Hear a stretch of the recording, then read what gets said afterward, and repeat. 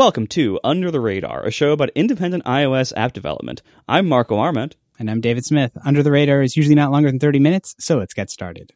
With this episode, I've been facing a lot of angst and stress about the giant weight of my huge amount of legacy UI code in my app. Because, my app, it's 8 years old now. And, over that time, we've had both Swift itself and then later Swift UI come out, in addition to just huge advances in UIKit under the hood. And if I stay with UIKit, huge advances there in the meantime. And so I have all this huge mountain of legacy code in my app that gives me a lot of stress and makes it hard for me to make changes and move forward and update the design and things like that. And so I have thought for a while, man, wouldn't it be nice to just start clean and do a whole clean, fresh start and rewrite the entire UI. And that's usually a terrible idea because it's akin to a large rewrite of your app. And so usually I've talked myself out of that because it just seems like this impossible mountain to climb. And a few weeks ago, you mentioned an interesting alternative that you said, why don't you just start building it and make just this fork in the app code? And either when you're ready, or maybe only on the latest iOS version, or whatever it is in certain test modes, whatever it is, when you're ready, just switch over to that UI conditionally, and still have all the old code there in the app for when it's not running in that mode or under those conditions. And I thought it's one of those things a programmer first hears that and that's a terrible idea, maintenance, etc. And then it starts infecting your brain a little bit. And you've done this to me before. Mm-hmm. It's one of those ruthlessly efficient and pragmatic things that you introduced to my thought technologies that sure. I would originally think, when you first told me that you stored your Git checkouts for your Macs in Dropbox. Yeah. I thought that was the craziest thing I'd ever heard. And then I'm like, wait a minute, but then you can work on it on the laptop and the desktop. You don't have to constantly be committing things just to transfer to a different computer. Interesting. And so the idea of having an entirely separate UI branch within my app, that sounds ridiculous, and it sounds like a very impure thought to a programmer, But the more I think about it, the more I think I actually might do that, and I want to actually talk about it. I want to actually get get more input on that from you, and kind of let's elaborate on that and see what does that look like? Why would you do such a thing? And are you doing such a thing? And in any recent stuff? I'm glad it was an interesting thought to you. And I think it is definitely an approach that I've taken before. And I think it is one of those things that is certainly not the case for everything. That typically, I suppose, the way that we evolve our apps is this kind of incremental, replacing one bit. It sort of becomes sort of the ship of Theseus or whatever, where it's just you keep changing one little bit at a time. And eventually you end up with something new. But over the course of that progression, that change, at no point was there this hard change from one thing to the other. And I think that approach has a lot of merit, but it also means that you're always tied to the past. You're always tied to your old way of doing things, and you have to kind of be balancing all of these things while you're moving forward, because it's kind of like one of my favorite GIFs is, I think it's from Wallace and Gromit, where Gromit is building the train track in front of his toy train as he's riding it. And it's he's just constantly building just that little bit in front of him as he goes. And that approach means that you always have to have that sense of urgency. You're kind of in this weird incremental process that you're building things, but you're building things that are live and in active use. And so if anything goes wrong, bad things will happen. And so instead, taking the approach of saying, you know what, I'm going to completely start from zero, essentially. And it's not zero insofar as, while it's zero code, it's not zero in terms of experience, in terms of expectation. You know how the app should work. You know what it should do. You have something to compare it to. But free yourself from trying to have this be an incremental thing and instead do a complete rewrite. And for me, the first place I had this sort of a big version of this was back when SwiftUI was introduced to watchOS. So previous to the SwiftUI's introduction to watchOS, we had WatchKit, which was awful and really rough to use and not fun at all, and didn't allow a lot of cool and interesting and fluid UIs that you might want to build. But then out comes Swift UI, but it requires watchOS 6. And so I felt in this really awkward place because I didn't want to feel like I couldn't require watchOS 6 right off the bat. Because if I did, especially with the watch, it creates this really weird experience where the app just gets uninstalled from the watch and weird things start happening. And so I needed to keep my deployment target, sort of generous. But I still wanted to use Swift UI. And so what I ended up doing with that app is I just left the WatchKit version of the app entirely as it was. Like, it's like frozen in Carbonite. It is just right there. And then on the Swift, then just have built out the Swift UI app that I'd always wanted to build that I thought was great. And I went and built that. And then in essentially the app delegate, when the app is being run, like which entry point the app got was just based on, are you running watchOS 6? Great, you get this one. If you're watching watchOS 5 or before, you get the old version. And when I did this, I mean, in some ways it was forced because I wanted to use Swift UI so soon to sort of go down this road. And I was curious to see what the result would be, because inevitably what I was doing was I was creating a situation where there were going to be people who, would see in the screenshot some of the stuff that was there for the Swift UI version in the App Store, or they maybe a friend of theirs or a spouse, whatever, they see someone else who has the app and they like, why doesn't my app look like that? And I was bracing for that to be an annoyance and a customer service issue and creating confusion. And I think in reality, it just happens much less often because for most people, their experience of, it's like very often people are more likely to be upset by just any change than they are by the app just staying the same as it was before. And if anyone is running the old version, they're getting exactly the same experience that they're used to, that's been there forever. And then the new people, hopefully their experience is positive. And I got a little bit of people who were confused as to like, why don't I get this, this cool graph or the nice animations or any of the features that were in there. But by and large, that didn't happen. And I really liked it. It was a really pleasant way to develop because I was building the app. When we're first writing an app, I feel like one of the hardest things is we don't know what the app is ultimately going to look like, what it's ultimately going to do, how to structure it, how to build it.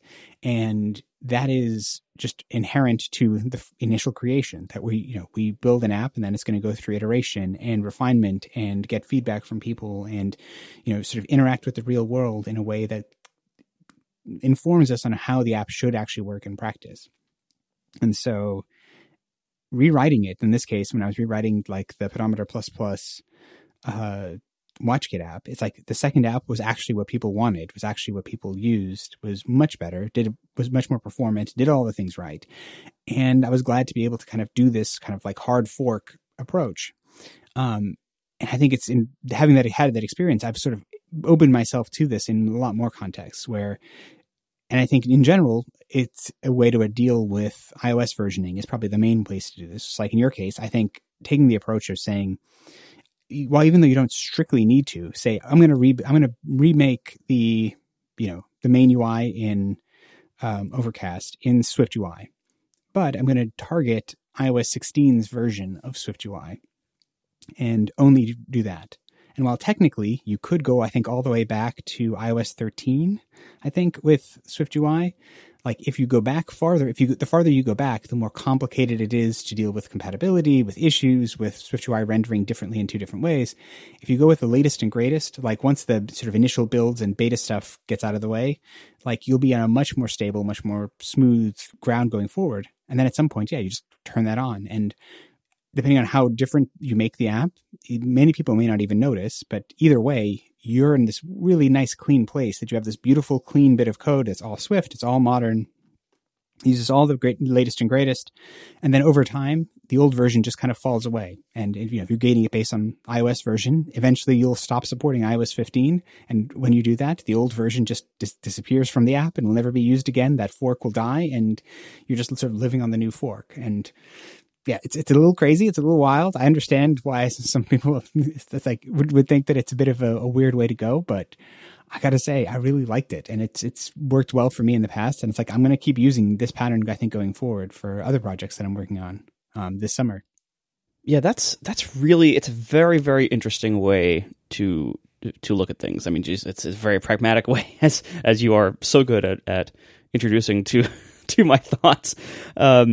I want to do something like this in theory. In practice, I'm not sure I will be able to go through with it. I mean, so when I did the same transition on watchOS that you were just talking about, when SwiftUI came out and replaced the god-awful WatchKit, I was reluctant to do that at first, and I talked to you about it, and you basically told me just write it from scratch, write it fresh, see how long it takes, and it ended up taking not that long, and I didn't regret that decision at all. It was great. The outcome was great.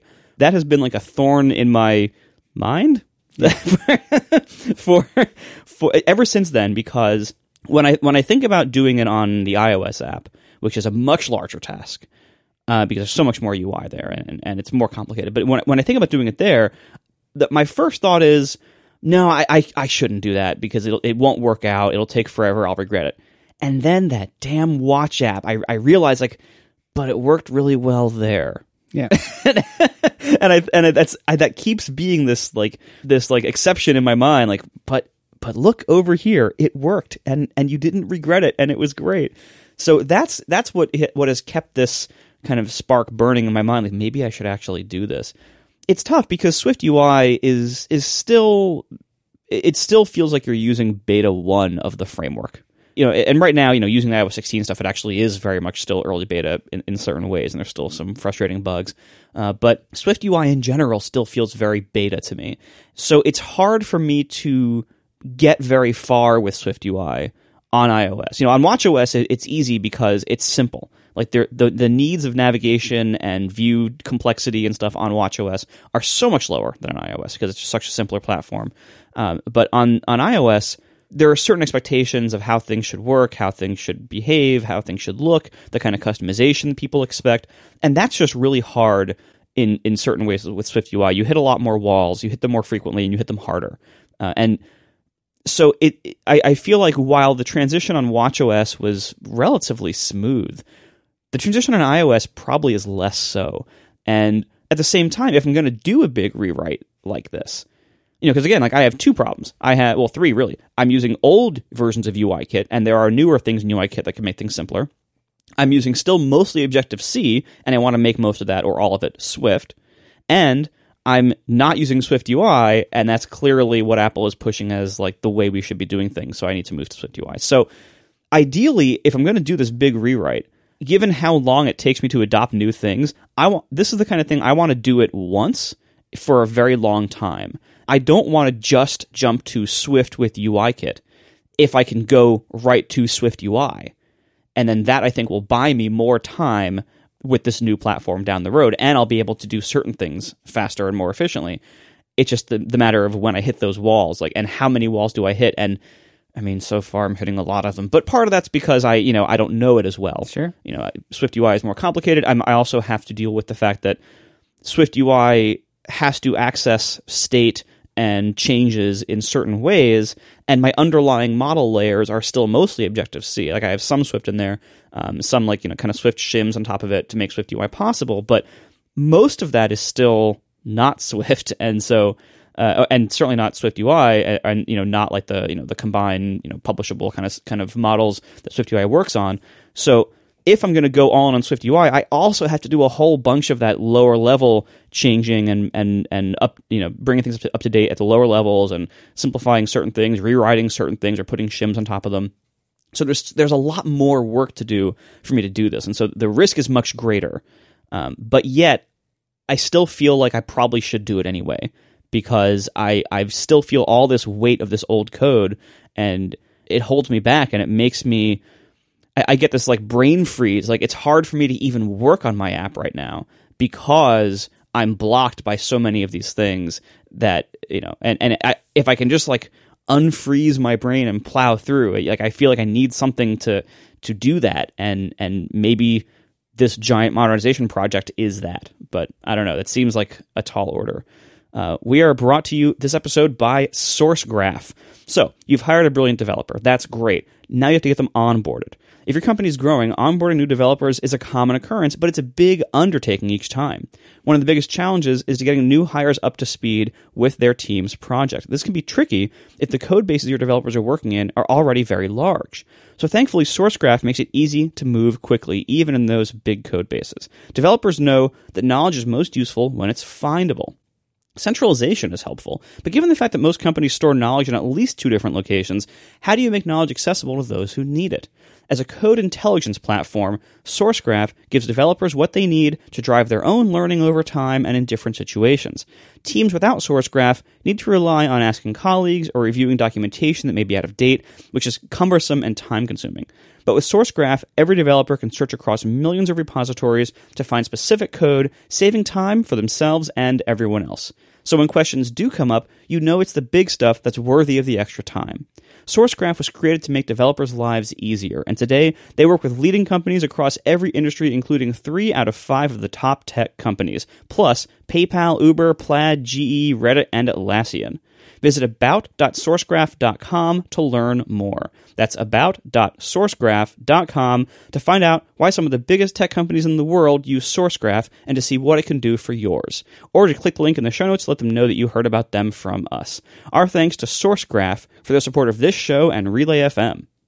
So I think that there's 2 things that I really come to mind as you unpack kind of the resistances or the issues that you feel like you're coming up against. And it's like, I think the first one is there's the reality that if we never changed our apps at all, like if you just left the version that you have right now in the App Store, the amount of time that it would be that would just work fine and be great for most of your users is surprisingly long.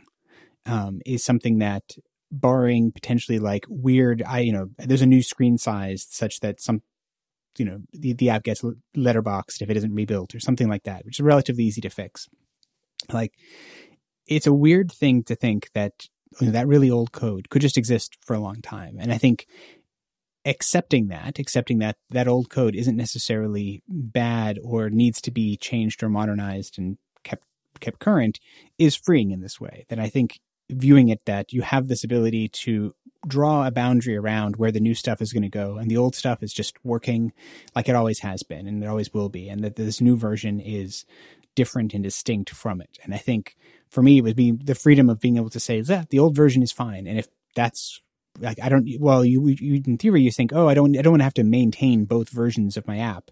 Now it's like, now I have two things to manage. It's like that's technically true, but in practice, in reality, I think isn't actually what happens in practice. That more often than not, the old stuff is mostly fine and it won't actually cause problems or issues for you, because that's just the reality. That if one of the best things about being an independent developer is when I go on vacation and I'll go away for a couple of, it's like go away for 2 weeks, come back, and everything's still the same as it was. Everything's still working. Like it's not like servers. It's not like something where you have this, there's this sense of this active energy has to be poured into the system in order to keep it going. That an app that is in a good stable place, that isn't full of bugs or something like that. Like once it reaches that sort of this equilibrium point, it can sit there for a very long time.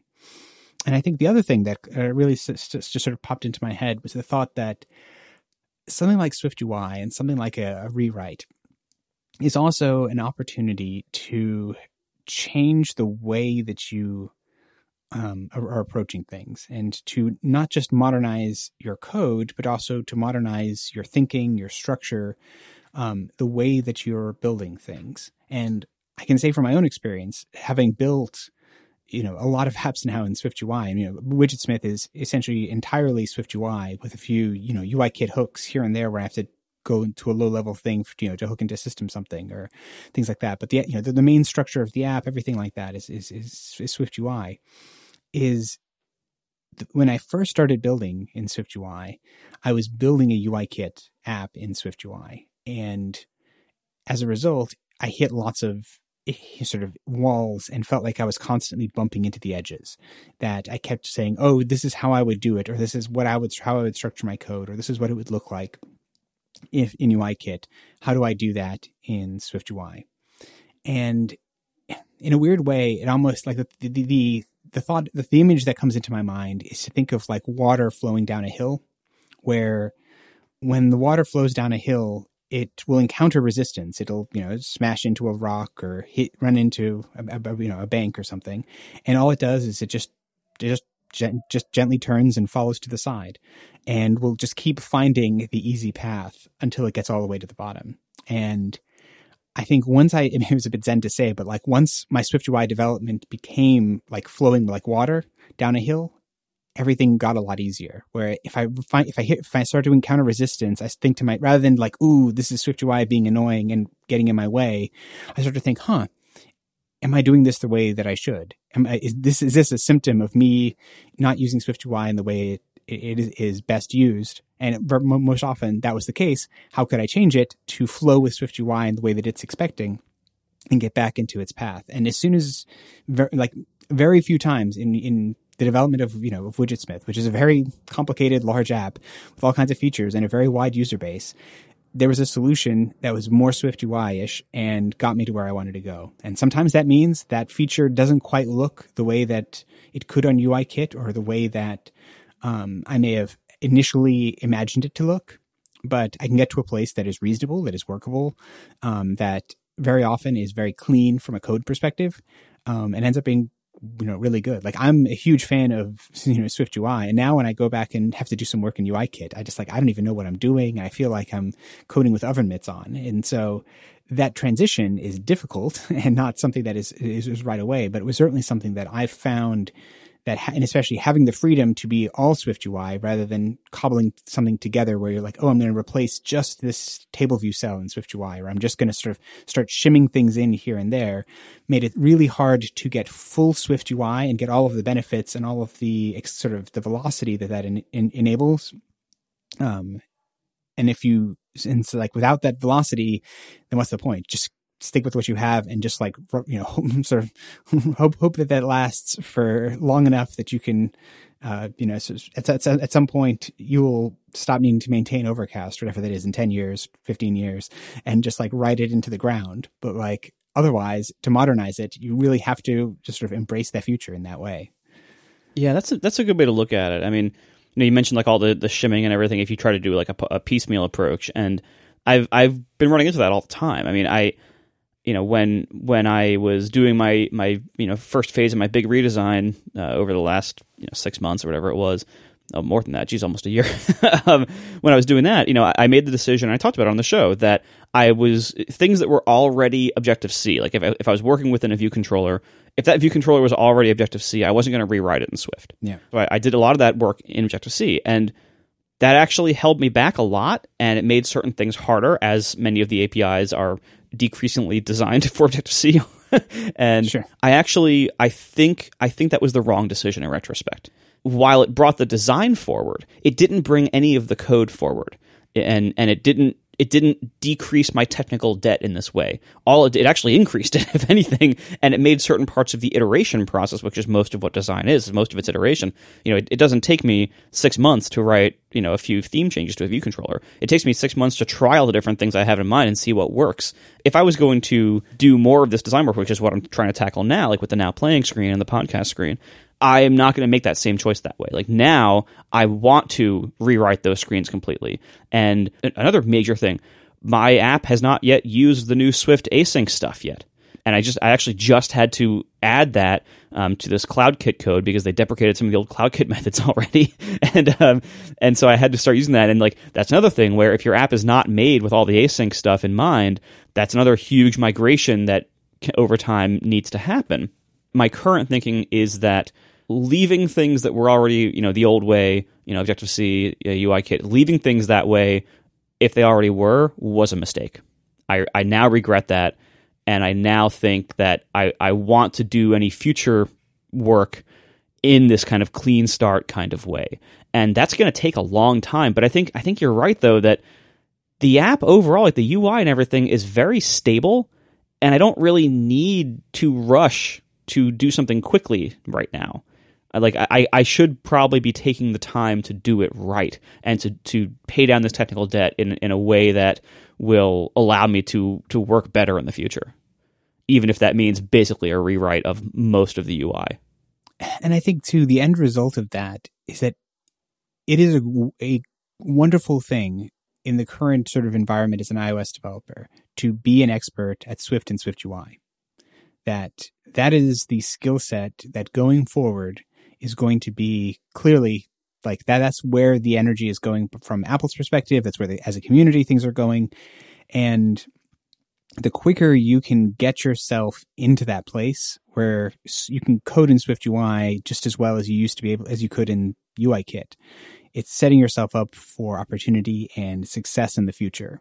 And yeah, it's like I worry that if you take the approach of kind of doing it more piecemeal and kind of trying to carry around the old code and doing it as you go, is you're never going to be able to be free of the past such that you're going to be able to really embrace the future and like to be able to really build things in the way that at some point you're going to have an idea for another app. Inevitably. I mean, that's just at least if you're anything like me, and I think, you've built a couple things over the years. So like those ideas will come, and SwiftUI is great for rapid prototyping, for quickly exploring ideas, or even if you have an idea for a new feature in Overcast, and it's like, you decide you're going to add a stats area to show people their, listening history over time, say, and you want to use, Swift charts for this, or whatever that might be. Like, the farther the app is in that direction to accept that kind of those new ideas, I think will just allow you to, sort of to be in this fresh space. And I think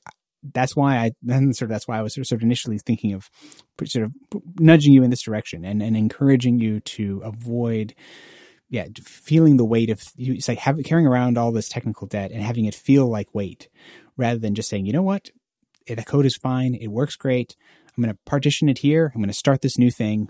I know exactly what you're building in terms of it's not an exploration, so you're not going to waste a lot of time there. And I would be very surprised if you just sort of sat down and worked diligently on it, that if you weren't able to build the vast majority of Overcast, again, much more quickly in a matter of a few weeks, that you could have a basically working rebuilt version of it. And then obviously the actual refinement of that and filling it out will take some extra time, but at least spending that initial time to say, like, I'm going to rebuild the now playing screen in SwiftUI and seeing how long that takes and seeing what that looks like as a sort of a clean rewrite, I think would be a really instructive time, and certainly something that would be well spent to sort of to see where that goes. And if it does work, then great. And it's just like the now playing screen, if you're on iOS 16, is just different than the old one, and that's fine. And that works great. And I don't think anyone would notice, or if they did, it would hopefully be noticing it in a positive sense. It's funny you mentioned that, because that's literally what I tried to do over the last few days, was the now playing screen. Sure. And I that was my first thought. Oh, let me do this in Swift UI. However, I ran into a wall immediately, which is that the now playing screen, the same view controller is operating both when it is minimized to the toolbar and when it is fully expanded. It's the same view controller. It's the same views that like shrink down and join their new positions down below. And it's an interactive transition. And so I could not for the life of me figure out how to do that without everything else being Swift UI around it. That's when I started getting into, let me try Swift UI navigation stuff. It's new in iOS 16. And I just slammed into so many walls doing that. Sure. And what seemed like bugs and limitations, and I just I couldn't break through. I couldn't make it happen. And so I just gave up, and I was I'm just going to go for a dog walk and have dinner with my family and think about what I'm doing with my life. Sure. But maybe it didn't have to be that way. I mean, I don't know. I'm sure there's a way to do this piecemeal, but I think it's going to be much easier to do it all at once. Yeah. No, exactly. And I think you're going to encounter so many of those things get easier when it's all one or it's all the other. And if only dropping down to UIKit when you absolutely have to, I think we'll do go a long way to making this work. And I mean, the reality is if in the end you decide you don't like it and you go down this road for a couple of weeks and you decide, you know what, this isn't for me, it's like then you've gotten several weeks of experience doing SwiftUI work, which is making you a better SwiftUI developer, which is definitely helpful. And you're no worse off. Like, you can go back and sort of think about it, take a different approach later, because the nice thing about a hard fork is you're not like breaking the old version in the process. You're just completely clean and separate, and it's a nice, straightforward path forward as a result. Yeah. Thanks for listening, everybody, and we'll talk to you in 2 weeks. Bye.